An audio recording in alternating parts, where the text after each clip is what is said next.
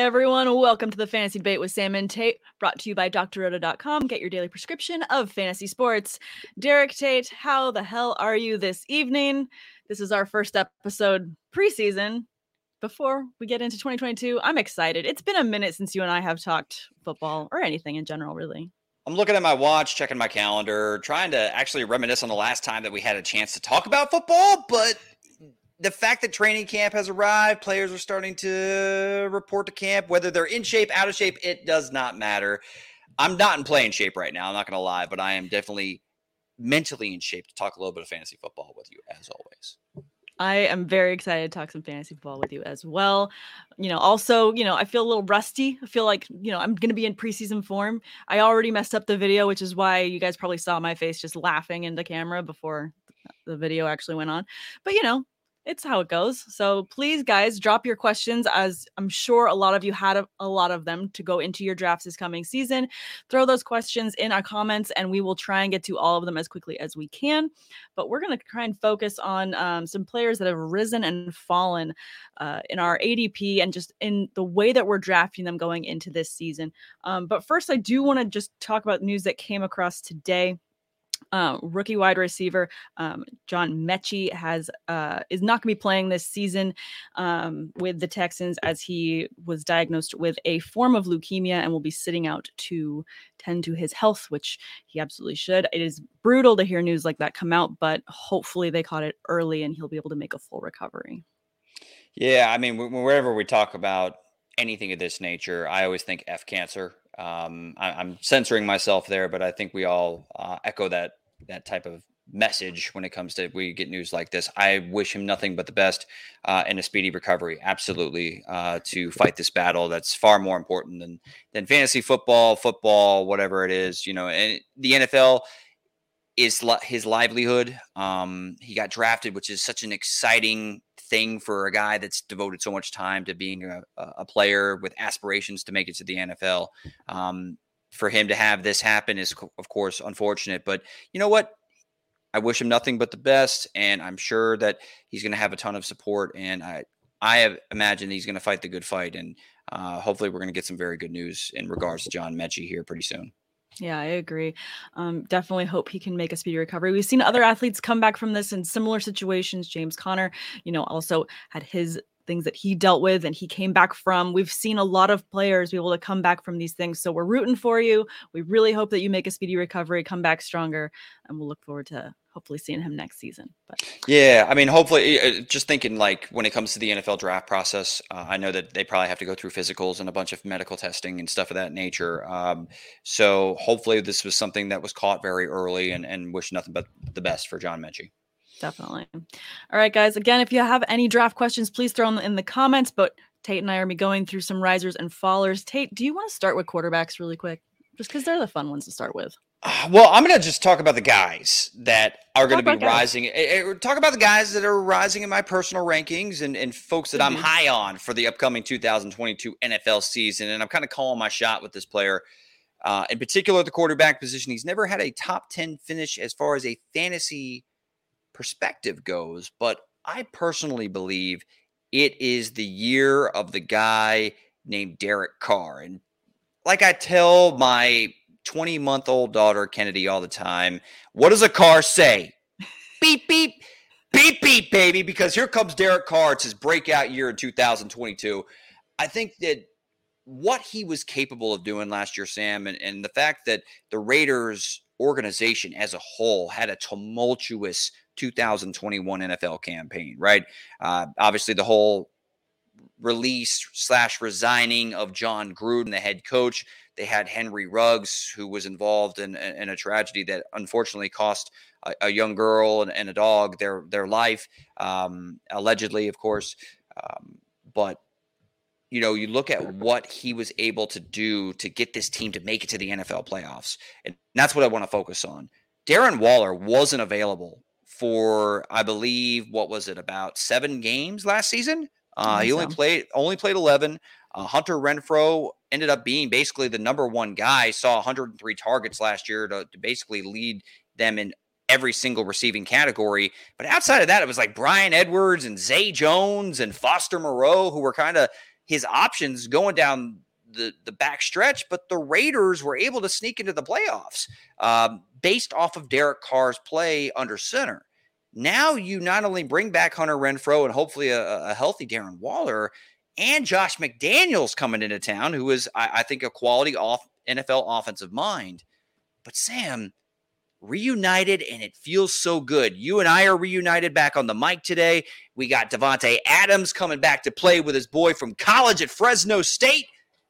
Yeah, baby. Derek Carr, Davante Adams. Dun-dun-dun-dun. It's going to be that family connection, the Adams family connection in Las Vegas. I just think it's going to be – this all bodes so well for Derek Carr. And you look around the rest of the AFC West, I imagine he's going to have to put up a ton of points when you're playing the likes of Patrick Mahomes and the Kansas City Chiefs, Justin Herbert and the Los Angeles Chargers, and, of course, Russell Wilson and the Denver Broncos twice a season in what is going to be a very competitive AFC and certainly a competitive AFC West. They're going to have to put up some points, and I think Derek Carr is going to see a career year in 2022. I mean, I definitely like that. I had Derek Carr on my list of risers as well. Thanks, Mr. Scampers, for jumping in the chat. Love to see you. He also says that Moreau may be this season's Hunter Henry light. Kind of interesting take there. I kind of like that. I think, and I have the feeling, kicking off with Derek Carr as we go through risers and falls at the positions, I have the feeling we're going to ping pong between the Packers and Raiders a couple times, at least for myself, in terms of ones that are going up and those that are going down.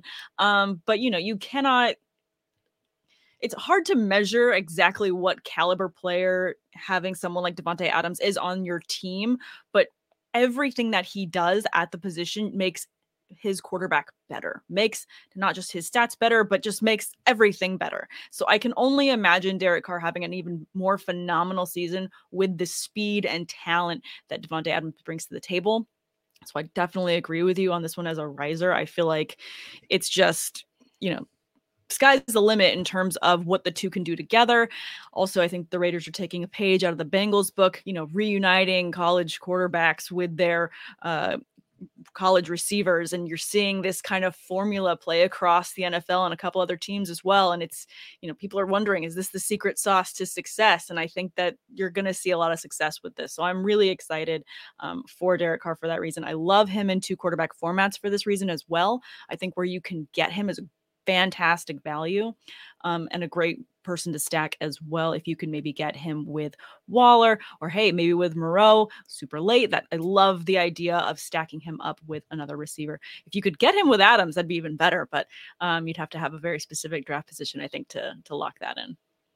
Yeah, I'm all about stacks if it makes sense. I'm not reaching for stacks. I'm not reaching for stacks personally. No. I'm drafting the best guy available, and I like to diversify. I'm not saying I have much of a portfolio at this point at 35 years old. That's very sad to talk about. But anyway, I'm not going to talk about that. So I'm going to focus on my fantasy investments, which there's nothing wrong with a nice little stack if it comes available at the right price. Oh, absolutely. I mean, I think some of the advice that I like to give for people that are coming into their drafts, what strategy you like to take in?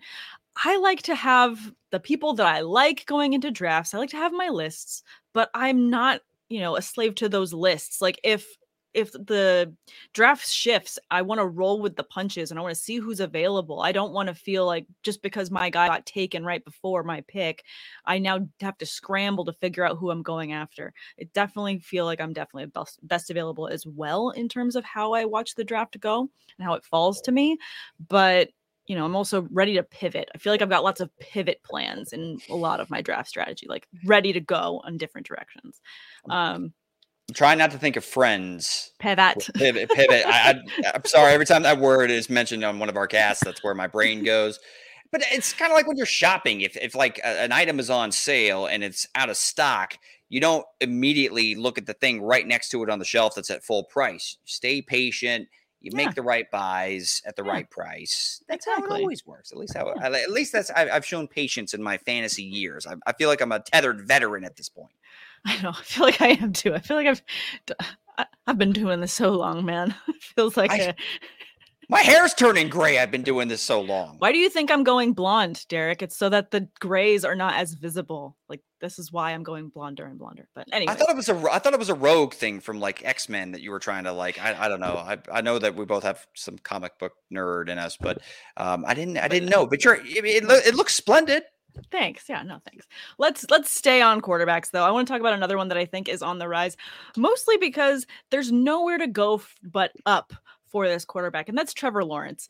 Not only does he have a brand new coaching staff that seems fully capable, but he has a brand new slate of receivers at his hand, like right in front of him. He has a healthy Travis Etienne.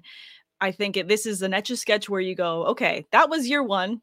We are going to rewrite the book and exactly play to all of his strengths. I'm just really excited to see what a true season with Trevor Lawrence with the Jaguars can look like and how he can begin to rebuild that franchise. Because I feel like he's really the quarterback that can do it. He definitely has a lot of arm talent. I feel like sky's the limit, and you just have to forget what was last year and be excited for this coming season. So for me, I think there's a lot of potential in taking him again as a second quarterback off the board. You're getting him super late. I think that it's just a fantastic option.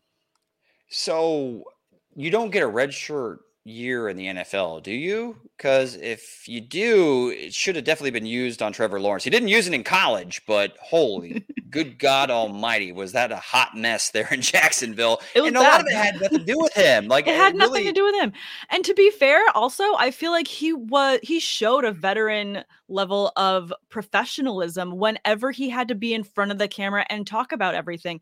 He was so smart with everything that he said, and he said all the right things. He could have absolutely flown off the handle and added to all the madness, but he kept saying, I want to focus on football.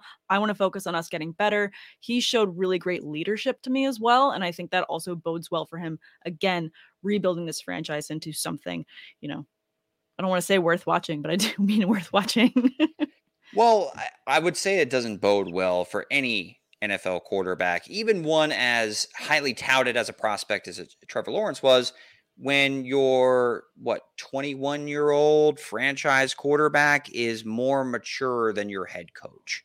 And I know that that's being, a real shot at Urban Meyer, but to be perfectly honest with you, he kind of deserves it from how that all played out. I don't think there's any shots that we could take right now today that would be that shocking or be not deserved. So, all we can say is I think grass is greener, and that's why I'm excited and think that he has to be on the way up, because there's no way it could get worse. There's no way it could get worse. Well, I also look at some of the other moves that they've made in the offseason. I certainly like the move of Doug Peterson as the head coach. I mean, make what you will of his tenure in Philadelphia. I do believe that he is a very positive influence on the development of Trevor Lawrence, given that he has such a very gifted offensive mind when it comes to being able to get the most out of his quarterbacks. I think that you saw the best of Carson Wentz under the watchful eye of Doug Peterson. Of course, it didn't end well, but you did see flashes of brilliance, and I think that Trevor Lawrence is a better prospect that Carson Wentz ever dreamed of being. And the maturity, the like you said, the leadership intangibles certainly shone through what was a horrible season there. But I believe in Trevor Lawrence. I still believe that he is a blue chip prospect, and he's going to do some great things in the National Football League. And as soon as this year, he could turn some heads from a fantasy perspective. I think that Zay Jones, Christian Kirk, Marvin Jones Jr., and even if you're still a Laviska Shenault believer, whisper, I still kind of am. Come on, Laviska. I knew you would be. I knew you would be. Come Why on, am I man. not surprised? Damn it.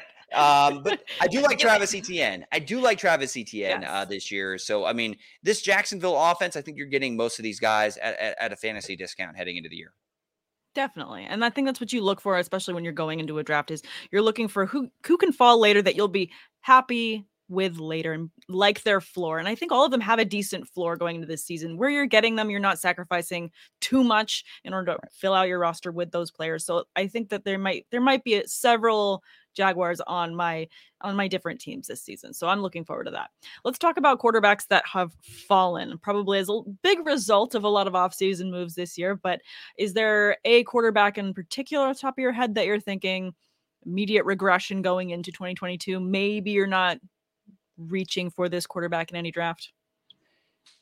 Unfortunately, it's the back-to-back NFL MVP, Aaron Rodgers. You talked about how we were going to be speaking a little bit about the Las Vegas Raiders and the Green Bay Packers, and a lot of it has to do with this deal between them for Davante Adams. Yep. It directly impacts Aaron Rodgers, in my opinion. So right now, we're looking at, by the way, Christian Watson was their second-round pick out of North Dakota State, who I think is a great prospect, but he has been placed on the PUP list, and it was an undisclosed injury up to the point where I was kind of doing some research as to why. But I mean, if you're looking right now, if there is something serious going on with Christian Watson, even if Watson's available, right? I mean, who's going to be the number one receiver? Is it Watson? Is it Allen Lazard? Is it, Amari Rodgers? Is it Randall Cobb? Is it, the ghost of Jordy Nelson? Who the hell knows right now? And it's just, all these things do not speak to Rodgers having a top 10 fantasy season. And I don't like saying that because Rodgers is one of the best quarterbacks I've seen since the turn of the century. But I just don't think that the requisite weapons are available to him to finish inside the top 5 at the quarterback position. And I think that he could flirt with finishing outside the top 10. So right now his ADP, according to Fantasy Pros, is, just outside of the top 10 at 12. And to me, that makes sense. And I'd probably even have guys. I personally have Derek Carr and someone like Trey Lance above Aaron Rodgers heading into the year. No, I think that makes sense. And he's also on my list in terms of followers this season. It's just the touchdown regression is just eminent without having someone like Davante Adams there to catch passes. And we were looking and hoping for a wide receiver 2 to pop up last year that Rodgers would trust enough to help, offset some of the pressure that Adams was seeing in the passing game as well. And we never got that. And I still feel like we're, again, still looking for that, magic connection of him with another receiver. So until something happens, maybe there's another trade move that the Packers have up their sleeves that they're planning on doing before or during the season. Odell Beckham Jr. is someone that, is, coming back from injury, but I think that could be a really good fit for him to end up as a Packer as well, and immediate fantasy value and usage there if he happens to make that move. So, I mean, it hasn't happened, but it could not. Like, there are still things that could happen to fill in that spot. Julio Jones also comes to mind. Actually, like the Vegas odds on him were the highest to wind up with the Packers. I think Will Fuller is still a free agent too that could potentially come in and contribute immediately. But yeah, as of right now, as currently constructed, I'm not a huge fan of what the Packers receiver room looks like, and it's going to have an impact on Aaron Rodgers' bottom line as far as production goes this season. Absolutely. Other quarterbacks that are falling for you. I mean, we both have Rodgers on our list. I'm tempted to throw Patrick Mahomes on the list as well. It's another quarterback that lost their top wide receiver. Does this mean, if Patrick Mahomes is sitting there at a perfect spot, I'm not going to take him? No, but at the same time, I'm not super high on him this season just because I feel like last year, a lot of teams figured out what the Kansas City Chiefs number was and was able to get under their skin and showed us that Patrick Mahomes was mortal in a lot of senses. There were a lot of teams that got the best of that offense in a lot of ways. And I just wonder if that has created a plateau effect where you're not going to get this elite crazy season because he's been taken down a peg. Is that crazy? I don't know if that's crazy to say. I'm not going to hold on. I don't want to say that it's necessarily crazy because in theory, some of the justification and I want to stay consistent, right? I want to stay consistent saying that, if Rodgers loses Davante Adams, then Mahomes losing Tyreek Hill could have a similar impact.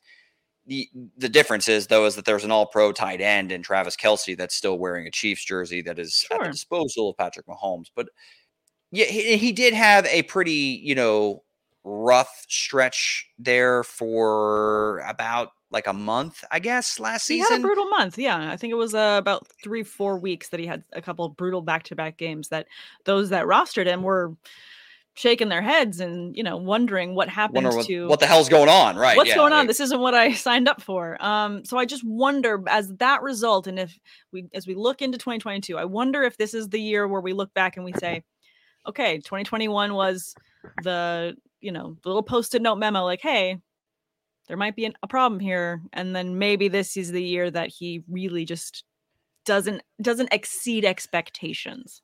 So, speaking of expectations, Mahomes has finished as a top 7 quarterback over the last 4 years. And of course, he finishes the number 1 overall in 2018, his MVP season. Sure. But the last 2 years in a row, even with the lull that he had last year, he finishes the quarterback 4. So do you see his fall? Does he fall outside of the top 5? Is that what you're trying to predict? That's kind of where I'm going with this. I feel like he falls outside of the top 5 at the end of this season, mostly because I feel like so many other teams are going to take a step up and compete there that I wouldn't be surprised to see him not finish the season in the top 5. See, I'm with you for trying to say that I would still draft Patrick Mahomes. Yeah, I would still draft him, but I'm just... At a price, though, right now, his ADP is 30 overall, according to the most recent data on Fantasy Pros. So, what is that? A third rounder, mid third ish. Yeah. Second quarterback off the board after Josh Allen. But I personally see a handful of guys that have an opportunity to kind of surpass him, that have some weapons that I like a little bit more than what Mahomes is going to have to try to figure out with Juju Smith-Schuster and Sky Moore. There's just a lot of moving parts. Marquez Valdes-Scantling, obviously old reliable is there in Travis Kelce, but this offense is going to look a little bit different when you no longer have one of the best deep threats to ever grace an NFL football field, and Tyreek Hill no longer there as a threat. So it's gonna take a little bit to get worked out. I still believe Mahomes finishes at 5. I don't think he falls outside the top 5, but I do hear your argument. Yeah. When it comes to quarterbacks, though, that are being drafted inside the top 5 that I think have a chance to finish a little bit lower, to me, it's Lamar Jackson. And I love Lamar, and Lamar is one of the most exciting guys to watch. Every time a Ravens game is on, I'm glued to the television because what he can do on a football field astounds me. Yeah. He's dynamic. He gives you a beautiful floor every week because of, the fact that he's one of the best ball carriers in the NFL, regardless of the fact that he's actually a quarterback. But, you traded away Hollywood Brown. You're in the midst of a contract negotiation that, he/his mother are working on together with the Ravens franchise that hasn't gotten done yet. Kyler Murray just got paid. Deshaun Watson got paid. A bunch of quarterbacks have got. I understand that, and that makes me, almost want to hurl into the microphone. But I'm holding we don't down. Talk about that. I'm holding down my dinner right now at the current point by just talking about Lamar Jackson, who he's 25 years old, has an NFL MVP on his resume, but yet they haven't given him a contract extension yet. This is head scratching to me. Why it hasn't gotten done yet. The fact that it's taken a while, though, maybe is benefiting Lamar, seeing that so many other quarterbacks are getting paid. But the point is, they traded away Hollywood Brown. The year before, they traded away an offensive lineman, I believe, in Orlando Brown Jr. So some of the talent that's been around Lamar, they're offloading. Like, why? Rashad Bateman, I like him out of Minnesota, and he showed some flashes as a rookie, but outside of him, we're looking at Devin Duvernay. James Prochet. What the hell are? I want to see them build around Lamar, but it seems like they're kind of like little subtraction here and there. It's very odd, and I don't know if we're going to see if that's going to leak into his play. If he's going to press because he wants a big payday, is it going to the fact that they traded away his number 1 receiver? Does that have an impact as far as his production through the air? I expect the stuff on the ground to stay the same, but I think that there's just some concerning things in regards to Lamar Jackson right now. as far as his contract goes and some of the other moves that they've made, subtracting some of his weapons around him, that feels like the quarterback 4 feels like a bit of a high price tag for even someone as talented as Lamar. So I'm just going to politely disagree, because as the Steelers fan that I am, and watching the draft this season, the Ravens had a really good draft. They had a really good draft, getting a lot of new weapons. One of which that I'm most jealous about is getting Tyler Linderbaum, center. He's just such a pivotal player on that offensive front, that I feel like when you get someone like that in line, that is just going to be a huge help to someone like Lamar Jackson, who needs that offensive front to be strong. He is such an immediate, he's going to be so fantastic for that line. So to me, I'm really excited to see what that's going to do to help open up the running game, which they are a run first team. And that's why he fits so well in that scheme. Plus, Mark Andrews is still there and still arguably going to be a top receiver and going to be able to be that red zone threat. I feel like there's enough there that still makes drafting Lamar Jackson as maybe the third quarterback off the board still very viable, and return on investment is going to be very healthy. I hear your counter argument. I understand. I love Tyler Linderbaum. It has nothing to do with the center out of Iowa. I think it was a great draft pick. I also love their pick with Kyle Hamilton, but they also drafted 2 tight ends and no receivers, but traded away Hollywood Brown. I'm just making that argument. I get it. That's all. But but the Ravens haven't been a look at our 3 crazy good wide receivers team. That hasn't been their thing. So why would it become their thing this year, you know? I'm not saying it's their identity, but I just think that Rashad Bateman and Hollywood Brown would have been such great compliments to go with Mark Andrews. I thought you had the makings of something right there, and you did, and you decided that you'd rather have Linderbaum than Hollywood Brown. Okay, I understand that that's part of their identity, Sam, and certainly he will have an impact as far as them being able to consistently run the football, and help and protection for Lamar Jackson. I like the pick. It's just Lamar's got to throw it to people, and I'm just not super excited about him throwing it to Devin Duvernay or James Prochet. No, but I am excited to see him throw it to Rashad Bateman. I am looking forward to him throwing it to all my shares of Mark Andrews that I have. Wait, I wish I had more. I'm going to say this. I think Lamar finishes the year as the quarterback 9 in fantasy. 9? 9. He's being drafted at 4. I think he finishes at 9. So that's why I'm saying I would have him. I wouldn't take him at his price tag. He's falling down my board personally a little bit. All right. Well, we can agree to disagree and go. Let's go on to running backs. I know. We're already there, and we're already almost 30 minutes in, and we've only talked quarterbacks. So of course this is going to go long, even though we wanted to keep it short and sweet for you guys tonight. So if you have buckled in and you're enjoying the fantasy debate with myself and Derek Tate, please go ahead and throw more questions in there. We really appreciate you guys tuning in. We've got Albert joining us, so thank you so much, Albert, for tuning in. Good evening to you, sir. And Mr. Scampers has been in the chat, and he has been fantastic. So thank you so much. Let's talk about running backs that are rising and falling. Not to jump right back onto the Packers train, but they are both really high on my list for all the reasons we spoke about earlier as to why we're worried about Aaron Rodgers not having an elite top receiver. I am loving the possible targets that are going to be split both between Aaron Jones and A.J. Dillon, respectively. I think that these running backs, both for where you're getting them in the draft, are both steals. If you happen to get Aaron Jones as your running back 1, you are singing praises. If you happen to be able to grab A.J. Dillon as your running back 2, I think you also have amazing value there for him. So I love both of them equally. I would never draft both on the same team. Not crazy.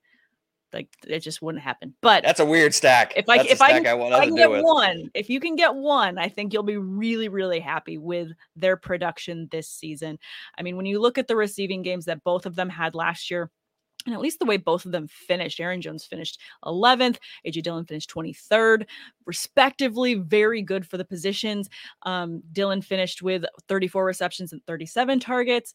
Aaron Jones had far more with 52 receptions, 65 targets. But what's interesting to me is both of them had over 300 receiving yards. I feel like Aaron Jones is 391 to the 313 from Dillon.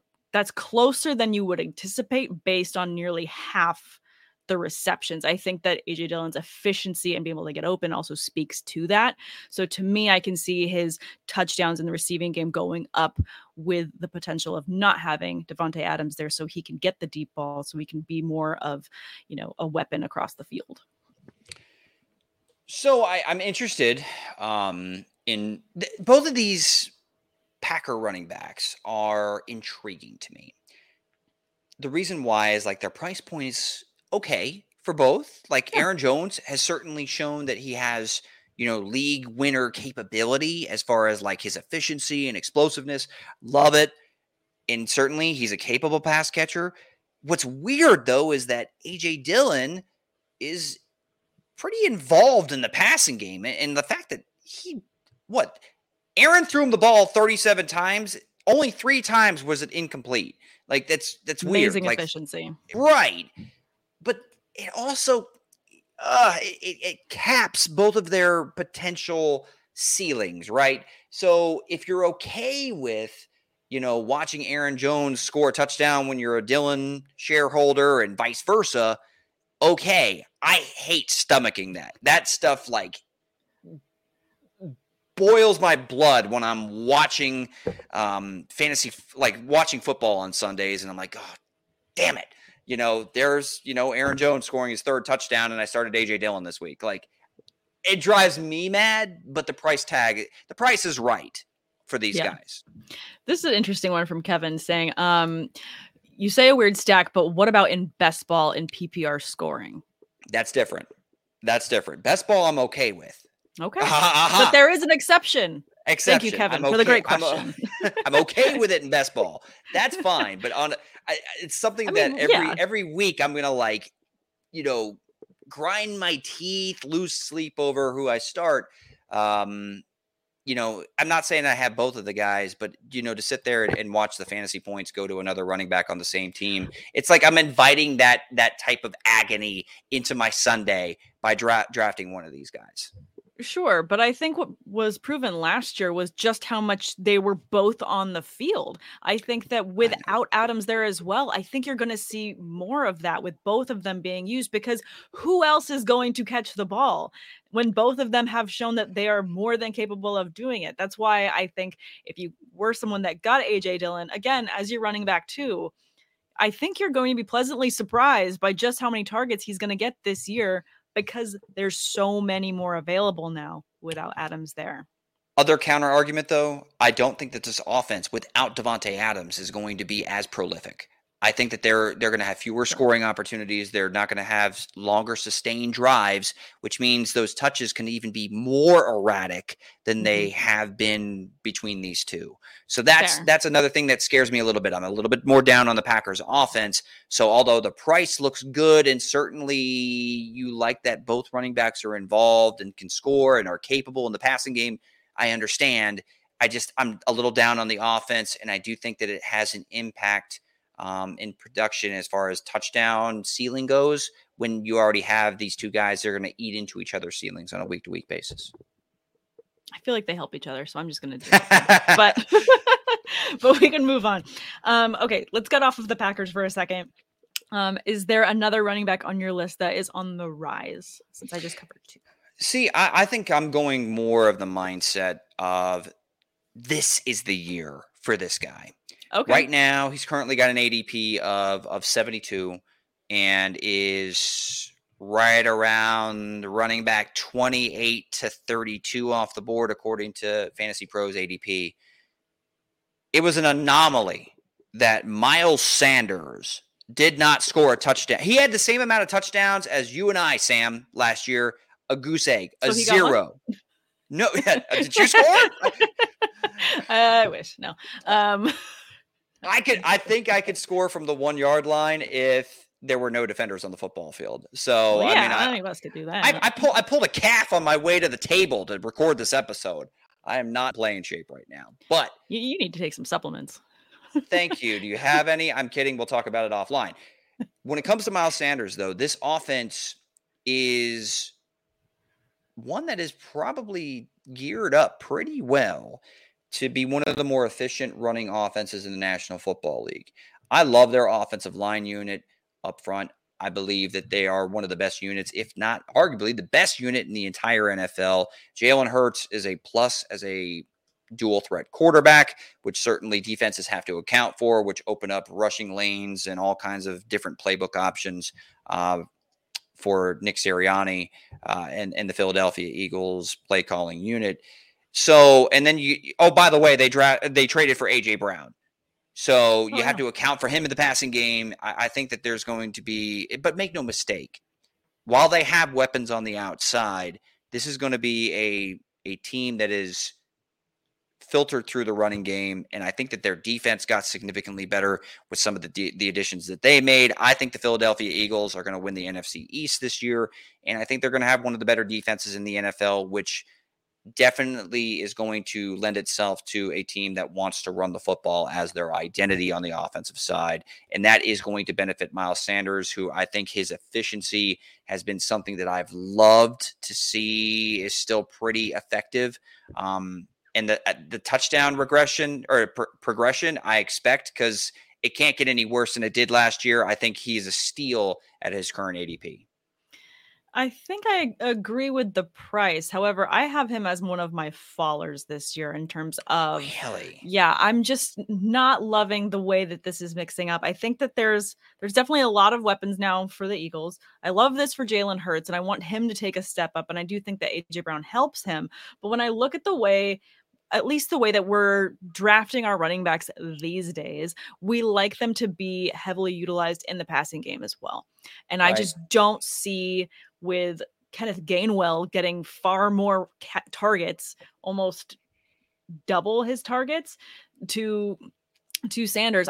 For me, that's a reason to not put him on my list of like, make sure I grab him in this middle round. Like, it just takes a knock on that when you can get other backs that are going to have that usage and get that extra PPR bonus for you. So for me, that's why I'm a little bit off on Sanders.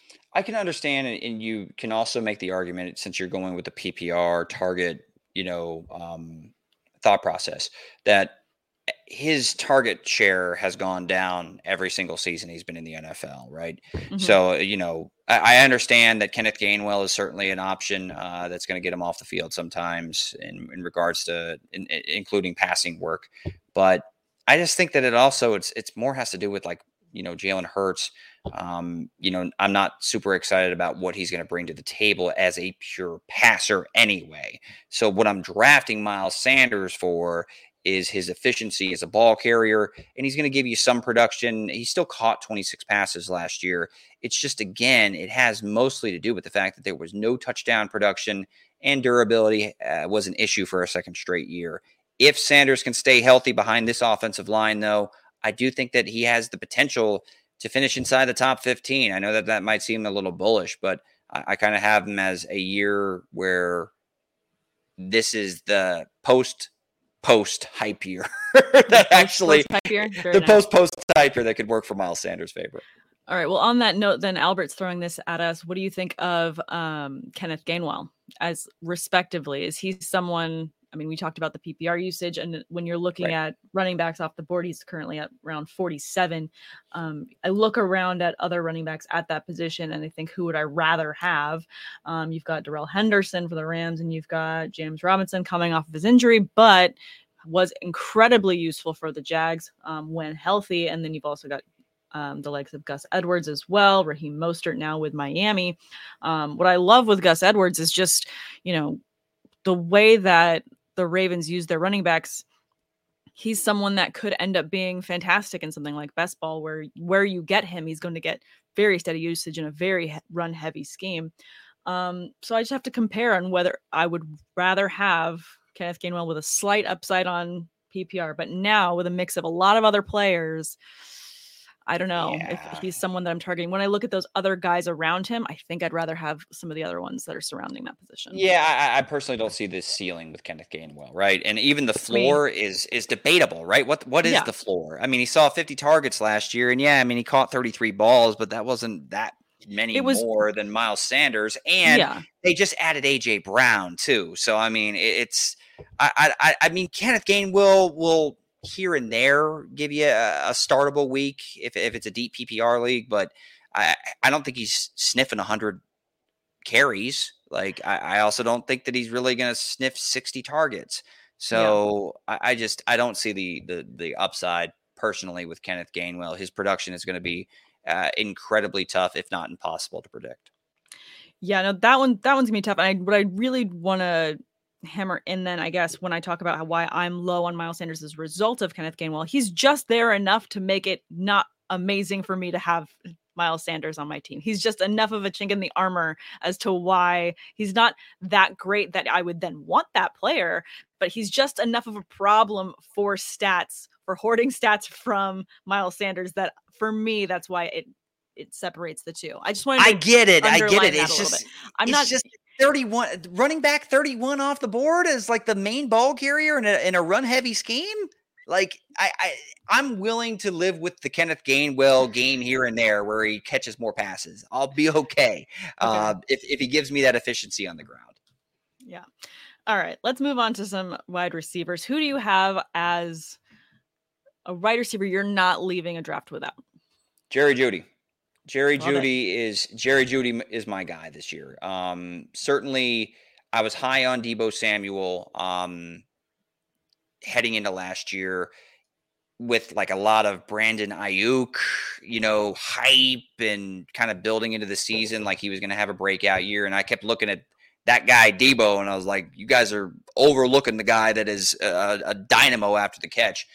Jerry Jeudy hasn't had good quarterback play since he entered the National Football League. And some guys have been able to overcome that. In fact, one of his teammates, Cortland Sutton, has in past seasons. But Jerry Jeudy, to me, is the guy that is the most talented wide receiver in this wide receiver room. I think he is going to mesh perfectly with Russell Wilson, given that you can move him all over the formation. He can win on all three levels of the football field, and he's one of the best route runners I've ever seen. I think with Russell Wilson being there, if Jerry Jeudy can stay healthy, that's the big thing with him. Can he stay healthy? If he does, I think Jerry Jeudy has a chance to surprise people with a potential top 10 or 12 season this year. I like that. I like that pick a lot.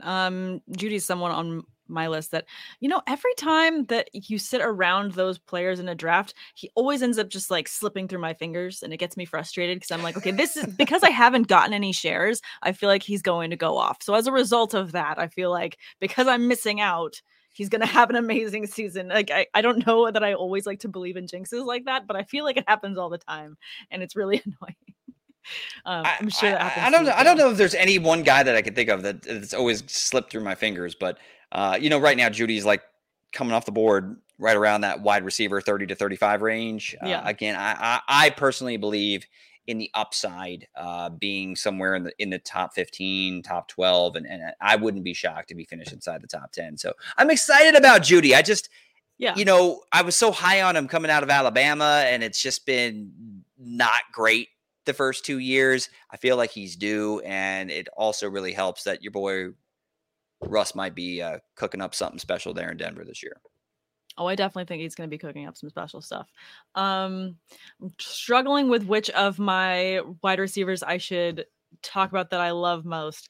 I'm going to go with a homer pick. Yeah, I'm going to go with Diontae Johnson. I think that he is going to be not only just fine this year, but they are going to utilize him a lot. And when I say they, I mean whichever quarterback gets the start. I think it's going to be Trubisky. I'm positive it's going to be Trubisky. But what I mostly have faith and what I'm thinking is going to happen the most is we're going to be playing from behind a lot. Mike Tomlin's system works fantastically for receivers to have over 1,000-yard seasons very consistently. I think that's not going to change this year, but I also think that the quarterback play, considering that Big Ben was in the twilight of his career and not having his best season last year and even the year before, and just seeing just how productive the receiving game still was, when you have these younger quarterbacks that are fully capable of, airing out the ball consistently, much better targets, I think that Diontae is going to have a fantastic season. And if I can get him in drafts, I'm getting him because I think that they're going to be leaning a lot on him this season. See, what worries me, though, I believe a lot of what Ben Roethlisberger was capable of doing last year actually benefited Diontae Johnson, who is fantastic at winning near the line of scrimmage and winning underneath and creating separation quickly. Because that offensive line there, as you are well aware of, last season struggled. Like Ben was under duress, and I of all the quarterbacks getting hit a lot, I'm shocked that Ben Roethlisberger was able to make it through the entire season. But I don't know. So who am I saying? Am I confident that Trubisky is going to be able to get the ball out of his hands and into like accurately to Diontae Johnson and pepper him with that many targets, within under 10 yards of the line of scrimmage? Am I confident he's going to be able to hit him deep? Am I confident in what the hell I can even expect from Kenny Pickett? Like, I just feel like there's some unknown, and that unknown, Sam, is what's making me hesitate for his current ADP, which is at 39. Like that's high for me, but you seem to be like all in on Diontae Johnson. Do you think he's going to outperform that stock of being the 13 receiver off the board? I think he's going to outperform. I think he's going to do absolutely fine. And it purely has to do with the Steelers scheme. The fact that Mike Tomlin is the coach that he is, and he is a player's coach. He's also going to play to everyone's best skill sets. What also we get out of either Trubisky or Pickett that we haven't had from Ben is the ability to scramble. Ben has been, Big Ben, the tower clock, not moving for a very long time, which doesn't help when you have an offensive line that crumbles in front of you and you can't move away from it. What I think that both these quarterbacks have is the ability to scramble, the ability to pass on the go. And I think that's going to help a player like Diontae, who is able to get that separation, like you said, and open up the middle of the field, which he was lacking in targets there last year because Ben was struggling to get him the ball there. I think that that's going to be resolved by the skills that these quarterbacks bring to the table.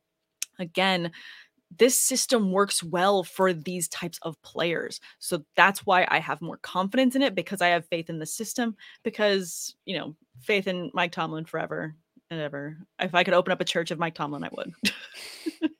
Is that too much? I went too far. Maybe it was a little bit much. I mean, I get that you're I'm a believer. Fan, I know you're a believer. I know, and I'm not going to raid on your parade. I made my case against it. I'm going to let you wave your flag as you ride off into the sunset. So he's my guy. Fair. Terrible. All right, let's talk about receivers that are maybe on the downward swing, Ben, going into 2022. Yeah, for me, it's AJ Brown. I've already I'll touch on it again real quick. I'm not super high on what Jalen Hurts brings as a pure passer. I think he's going to be a great fantasy quarterback. I think he's going to finish inside the top 10. But do I believe that AJ Brown is going to, see 140 targets this year? I don't. Do I believe? Because Devontae Smith is also, I really think, a great wide receiver. And by the way, Dallas Goedert is, I think, an awesome tight end. Yeah. So, and this is, again, I believe it's going to be a pretty run heavy team. So I just don't see AJ Brown returning on the investment as the wide receiver 9 at like the 26th overall pick, like an early third rounder, end of the second. I think that price tag is just far too expensive for me. I think that there's a chance that AJ Brown finishes just inside the top 25 wide receivers. I don't want to take him as the 9th wide receiver off the board overall. Yeah, I definitely agree with that one. I saw the move and I was just bummed, just like very disappointed. It's just, I feel like his ceiling is capped more. And I feel and I think just because of the way that they run their offense and the run game that's used, I just don't think the opportunities are there for him to flourish. Is he going to be the number one? Sure, he's going to be the number one, but on a team that does not utilize or create the passing opportunities that you'd want for him to be as successful as he could be at the weapon that he is. Exactly. And then there's the questions that I have about Hurts as a pure passer. That's what it is. That has nothing to do with AJ Brown. Love him. I think he's great. It's just, do I trust Jalen Hurts game in, game out to be able to get the ball out of his hands on time into smaller windows consistently to guys like A.J. Brown. And do I expect A.J. Brown to see the most targets on his team every single week? I don't. I think that there's going to be weeks where Devontae Smith or even Dallas Goedert are where the ball needs to go based on the matchups that they have against opposing secondaries. So I feel like it spells a lot of inconsistency for a guy that you're investing a late second or early third round pick in. It's kind of seeing him there. I'm just, thinking out loud because I can't think and not say it out loud on a podcast. It doesn't do well for good listening. So I'll vocalize these thoughts. So bear with me if they sound a bit convoluted, but I kind of wonder, and if this is a wait and see season for me as a fantasy manager, where maybe I don't grab AJ Brown this season, but maybe he finishes better than we think he will, because they're going to use him in a different way than we'd expect. And I just, on that note, look at maybe someone like Deebo Samuel and what they've done with a player like that at that position. AJ Brown effectively is built different than most wide receivers. So he also presents a different level of athleticism than you'd typically get. So I kind of wonder if their plan is to utilize him in a similar Deebo Samuel type of fashion, which then just elevates his usage and makes him this multifaceted, multi-level player where you're just so upset that you didn't get him this season. So I just wonder, because of his athletic prowess and what he's capable of physically and carrying the team the way he did, in certain drives with the Titans last season, I just wonder if there's maybe something that we're not seeing that they're planning on doing. There's like a mystery AJ Brown playbook, if you will, for this season that people are not expecting. Well, if I'm drafting him as the ninth receiver off the board in fantasy, or a second or third round pick, that better be exactly what the case is. And that's that feels like a gamble. That feels like a gamble. And it's like when you're gambling, like there's a difference between like calculated investments and then straight up gambling. At that price tag, it just feels like a straight gamble, and it's a little bit too rich for my blood. I hear you. I just wonder if, this is the year, like I'm the same way as you. I feel like for that price, I'm out. But I wonder if, we're sitting there, as sharks, and we're saying we're out. And then next year it's just like, wow, we really should have been in, I just wonder if that's going to happen. It could Love to be proven wrong, and if I end up getting, bid on the backside because I take guys like Keenan Allen and Mike Evans in front of AJ Brown, then so be it. Yeah, then so be it. I mean, if you're taking a wide receiver at that position, you're going to be very happy with return on investment, whoever else you get around that position. So I get it. I just had to throw that out there because I'm just thinking about the way that AJ Brown is built different to other receivers. I'm just like, there's got to be something else there that makes it that X factor that I don't know. But anyways, I guess I would want to wrap up other fallers, just kind of pivoting even further back to what we started with. Hunter Renfrow is someone that for me, I'm not necessarily stashing this year, mostly because he's just not going to have the season he did last year in terms of what you expect fantasy output wise, because Davante Adams is now there. But also when you look at the way that the targets were dealt last season, it was Hunter Renfrow, Darren Waller when available, and then Foster Moreau when Waller wasn't available. And then the mix of other secondary wide receivers, there was never one guy that stood up and was like, okay, that's the wide receiver too. No matter what, he is the guy that we can depend on. I will say, I think that Hunter Renfrow is a far better talent and has earned the job of wide receiver too, and will do a fantastic job at it. I just am very concerned that there's not going to be enough targets to make him valuable enough at the position for your wide receiver, even 3 off the board. I just don't know that you're going to get enough of that. Like I'm concerned about the upside, and I feel like the ceiling is capped. I think you're drafting Hunter Renfrow for his floor. I agree with you that the ceiling is 100% capped. Even if the Raiders finish as a top 5 offense and Derek Carr ends up as an MVP candidate and has a career year, I still think that Renfrow is going to he's going to see a little bit of a regression as far as his stats pretty much across the board, in particular for like touchdown regression. I do think that that's in session heading into this year, but I agree that price is a little bit too much for me, but at least I know I feel I have a good grasp of his floor at that range at 81 overall. Gabriel Davis, though, at 77 feels like a straight projection. Like that just feels far too aggressive for me. Like I get it. Josh Allen is the man, a demigod of football. I get it. But damn, I mean, is he going to score 4 touchdowns every game like he did against the Kansas City Chiefs? No, I don't think he is. I think that we're being a little too bullish on projecting Gabriel Davis being the like bona fide number 2 option in this offense. I personally think that Jamison Crowder, Isaiah McKenzie, and even the likes of Dawson Knox and even James Cook now out of the backfield are all going to kind of be involved as far as, consistent targets go, with Stephon Diggs still being the alpha wide receiver in that room. So Gabe Davis is going to have some big games, but I just don't see the consistency being there. And who the hell knows what his actual ceiling is. That's way too rich for my blood at 77 overall. I mean, I love me some Gabe Davis. So for me, I'm taking him wherever I can across multiple drafts. And I'm okay with the price tag, mostly because I do feel like there's going to be a level of consistency for him there without Cole Beasley there, without Emmanuel Sanders there.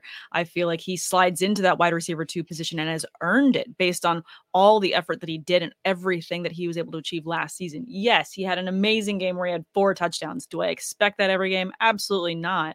But I also feel like the Bills have a lot to prove this season and are hungry for it. I think that Josh Allen is going to just be Josh Allening all over the place. And, there isn't a good enough adjective for it. So I just use Josh Allen as an adjective. He's going to do his thing and he's going to make Gabe Davis absolutely a must roster wide receiver 2 for a lot of people.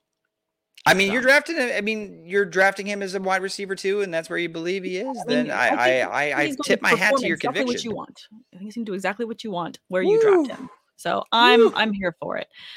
Kevin S. jumping in saying, as a Raiders fan, I hope Renfrow does well, but with Adams there now, it will definitely hurt the best route runner and NFL's fantasy output. Yeah, it's going to hurt. It's going to hurt. It sucks. It does. It sucks. But hey, Kevin, as a Raiders fan, you got to be happy you have Davante Adams. At least you have that going for you. You guys should have a lot more wins this season as a direct result of that, I would think. I feel like the Raiders are going to be a team to watch this year. I also really need to get myself to a game because I don't know if you've seen the pool that they have just outside the stadium to go watch games, but it's insane. I want to go. It's like multiple pools with different levels and then all the screens to watch the game. Really? So you could just sit by the pool all day and watch football all day. It's insane. Damn. I'm sorry, my mind's blown right now. I'm kind of sitting there trying to imagine it, but I'm going to look it up afterwards. Google. Get on the Google. It is fantastic. Let's talk tight ends really quick before we wrap up. I know you guys tuned in for a whole hour. Really appreciate you all listening and throwing questions in the chat. Absolutely love it. And we'll definitely bring you more episodes this preseason to cover all your questions for the drafts. So we'll get all of that for you too. Let's talk tight ends really quickly though. I feel like for myself, I'm never very high on taking tight ends early just because I like to stack up on other skill positions so much earlier. And then I miss out on the likes of, Travis Kelce, Mark Andrews, Kyle Pitts going where he's going right now. So for me, I don't want to say that the top 3 are fallers for me, but I just feel where you're getting them. I mean, I would rather have other positions shored up there instead of a tight end position, unless you're in some sort of tight end premium league. But I was in the Scott Fish Bowl. We're still drafting, and I didn't take a tight end until almost round 10. So we're going to figure that out later for ourselves. I punted the position, but that might just be a me thing for this year. You guys don't have to do it. You make your own decisions, but I myself am out.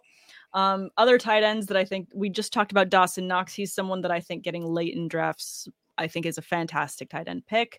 What about for yourself? Are there tight ends that you're high on, maybe that you would wait on to draft? Or are you someone, Tate, that's going to be getting one of those top 3 tight ends in any draft?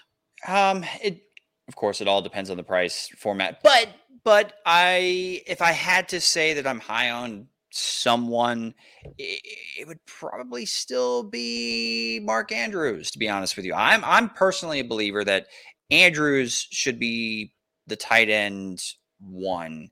And I know that that's probably unpopular because I know that Travis Kelce is going to see a healthy share of targets, to say the very least, in particular with Tyreek Hill no longer in town. But, speaking of no one else in town, I mean, outside of Rashad Bateman, who the hell is going to see targets from Lamar Jackson this year? I mean, it's like Mark Andrews is going to see a ton of work. And I think he's an ascending player, whereas Travis Kelce's kind of on the back end of his prime. So Andrews is the guy that I'm a little bit bullish on. I'm willing to go early on. But two guys for me that I'm willing to kind of, wait on if I don't get one of the elite options. Cole Kmet, actually, from Chicago. We're talking about teams that are devoid of pass catching options. The Chicago Bears they probably have the worst wide receiver room in the NFL. I mean, you could definitely make that argument. Outside of Darnell Mooney, I have no idea who the hell is going to win that number 2 job. So why doesn't that number 2 job potentially go to someone like Cole Kmet? The team did vacate a ton of targets with Allen Robinson leaving town and really didn't bring anybody in to replace that potential number 2 option. So it could be Cole Kmet finishing the season as the second most targeted player in the Bears passing offense. And I think people are a little bit low on Justin Fields. And I'm really interested to see what his second year looks like without the hot mess that was leading the charge there in the Windy City and Matt Nagy no longer in town. So him, and I am also high on Cameron Brate. I was going to ask you about him. I had him down. I was like, make sure to ask Derek Tate who fills the shoes of Gronk for the Bucs, because Brady loves him some tight ends. Well, see, Cameron the thing Brate. is I was so high on it. I was like bullish thinking like, I actually think Cameron Brate was going to slip into the top 10 until they signed Kyle Rudolph, which now that muddies the waters a little bit. Cameron Brate, though, is a better pass-catching option at the tight end spot than Kyle Rudolph is. Not by much. Rudolph's pretty damn good himself. But Brate has the acumen of a quarterback. He's pretty much connected with every single quarterback that's been in and out of Tampa Bay during his entire NFL career. Brate is going to be a reliable safety blanket while Chris Godwin gets back up to speed. Gronk's no longer in town. Evans is certainly going to see plenty of attention from opposing secondaries. And, Russell Gage will do his thing, but he's not Antonio Brown. So I see a significant bump in work for Cameron Brate heading into this year. And I still think there's an outside chance he finishes as a top 10 tight end. But then again, everybody's a top 10 tight end. Everyone can be a top 10. You could be, I could be, who knows?